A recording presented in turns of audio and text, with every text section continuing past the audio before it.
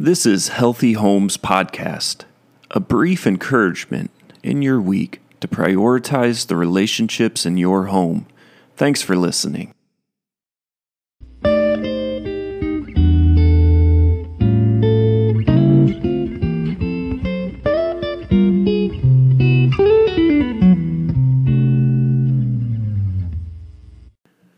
Welcome to another episode. Today's topic, communication.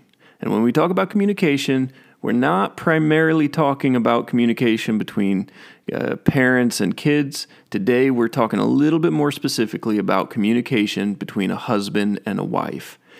Here's what tends to be the case. If you grab any married couple and you say, give me your top 3 areas that you could use to grow in, odds are one of those 3 is going to be communication.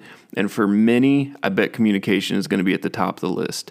Oftentimes, it's broken communication habits that lead to a lot of other areas of struggle, including how money is handled, sexual expectations, and so on. And so let's start by looking at a couple different reasons that communication struggles in marriages. Here's the first one: self-fulfilling cultural prophecies. We become the stereotypes that we see on media because they're always set in front of us, and we feel a tendency to drift into those ways of operation. Think about Ray Romano in Everybody Loves Raymond, TV series that my wife and I love. But Ray does not go about communication well. Men are portrayed as buffoons who put their feet in their mouths time and time again, who are passive, who don't take the initiative to have intentional time with their wives. They make assumptions, and you can come up with a whole bunch of stereotypes that are portrayed in women. We see it on media, and oftentimes we drift into those stereotypes ourselves.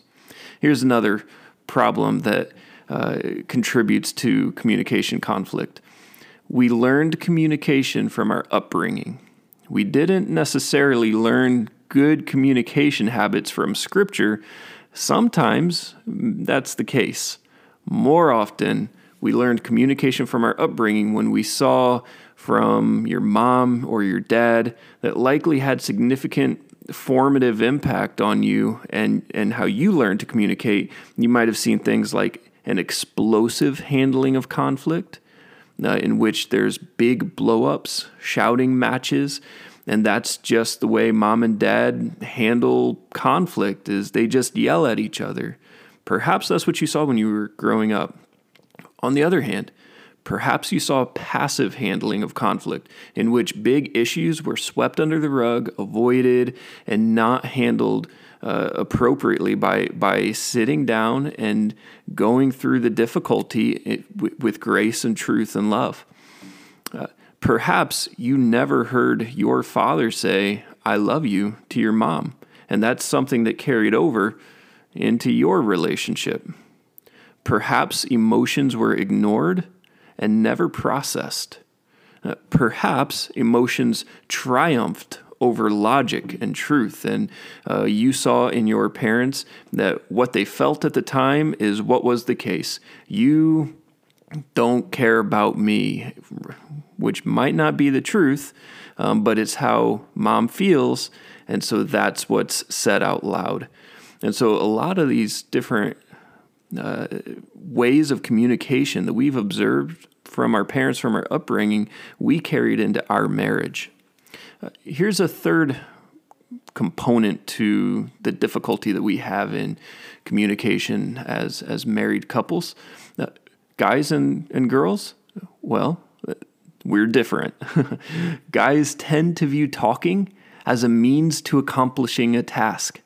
And so the wife asks, "What was your day like?" And the husband responds, "Normal." The husband is short because there was no problem to work through or matter needing to be discussed, and so his answer is brief. Thus, guys desire to hear words that have more to do with respect and encouragement in general, and have less of a desire to have small talk. That's not always the case, but it is a generality. On the other hand, ladies tend to view talking as a means of bonding. And so husband asks, "How was your day?" Wife responds, "With every detail of the day." The wife spares no detail because talking is a way of sharing life with her spouse. And so ladies really need and desire to hear words of affirmation and love and participation in communication. And one more component to the difficulty that we have in our communication as married couples, well, we're sinful. We get angry about things that we shouldn't get angry about. We take offense because we're proud. We hold grudges. We fail at kindness and gentleness, and we can be selfish. These are all things that come with a sinful and broken flesh that we carry into our marriages and that play a role in the conflict we have in our communication.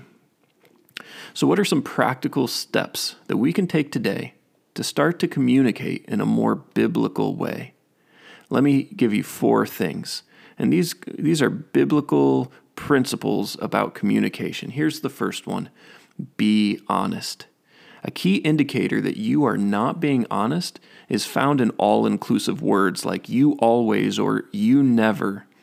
Whenever you say you always or you never, you're probably not portraying your spouse accurately. You're taking something that you're really struggling with and maybe something that they do often, and you're making it the only way that they are. Remember that the way you feel may not be what is actually true. And being honest about the situation calls us to be honest with our own heart.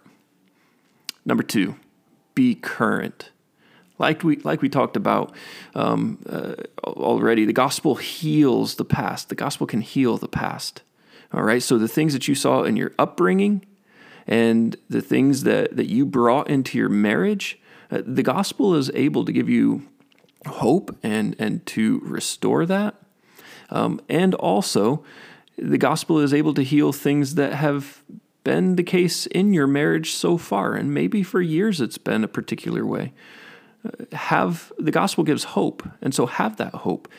And so address the problem that's at hand, be current with the problem that's coming up right now, and don't bring the baggage from years past into it. Keep what happened a year ago in the past, and deal with the problem that's going on presently. When we fail to be current, we fail to recognize the potential of growth in our spouse. So be honest, be current, and attack the problem, not the person. Rather than "you are mean," use a language like "what you said hurt my feelings." This takes away from attacking the character of your spouse and lets them know that a particular phrasing or particular words that were used caused you pain, and that allows them to respond with repentance or to rephrase or restate what they said to clarify, perhaps.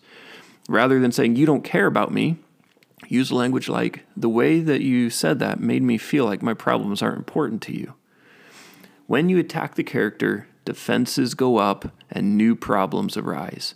When you articulate your problem, your spouse is much more likely to clarify and change the tone.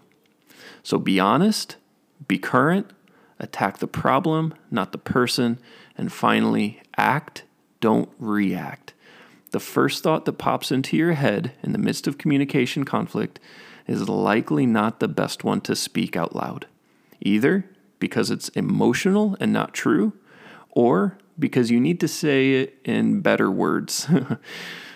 Remember, we can't ignore issues. We don't want to sweep them under the rug, but we must be thoughtful and gracious and patient as we address our spouse. And so be honest, be current, attack the problem, not the person, and act, don't react. And final word, pursue repentance and reconciliation. Be quick to ask for forgiveness. Be quick to extend forgiveness. Most likely, neither spouse was entirely innocent. Own up to what you brought to the problem, and be quick to forgive what your spouse brought. If you start putting these principles into practice, it'll tremendously help when conflict arises and when communication is not going well. There's a lot more that we could say about communication, and we'll give some episodes towards that. But this is a good place to start. And so think about this stuff, pray about this stuff, and start putting it into practice. God bless.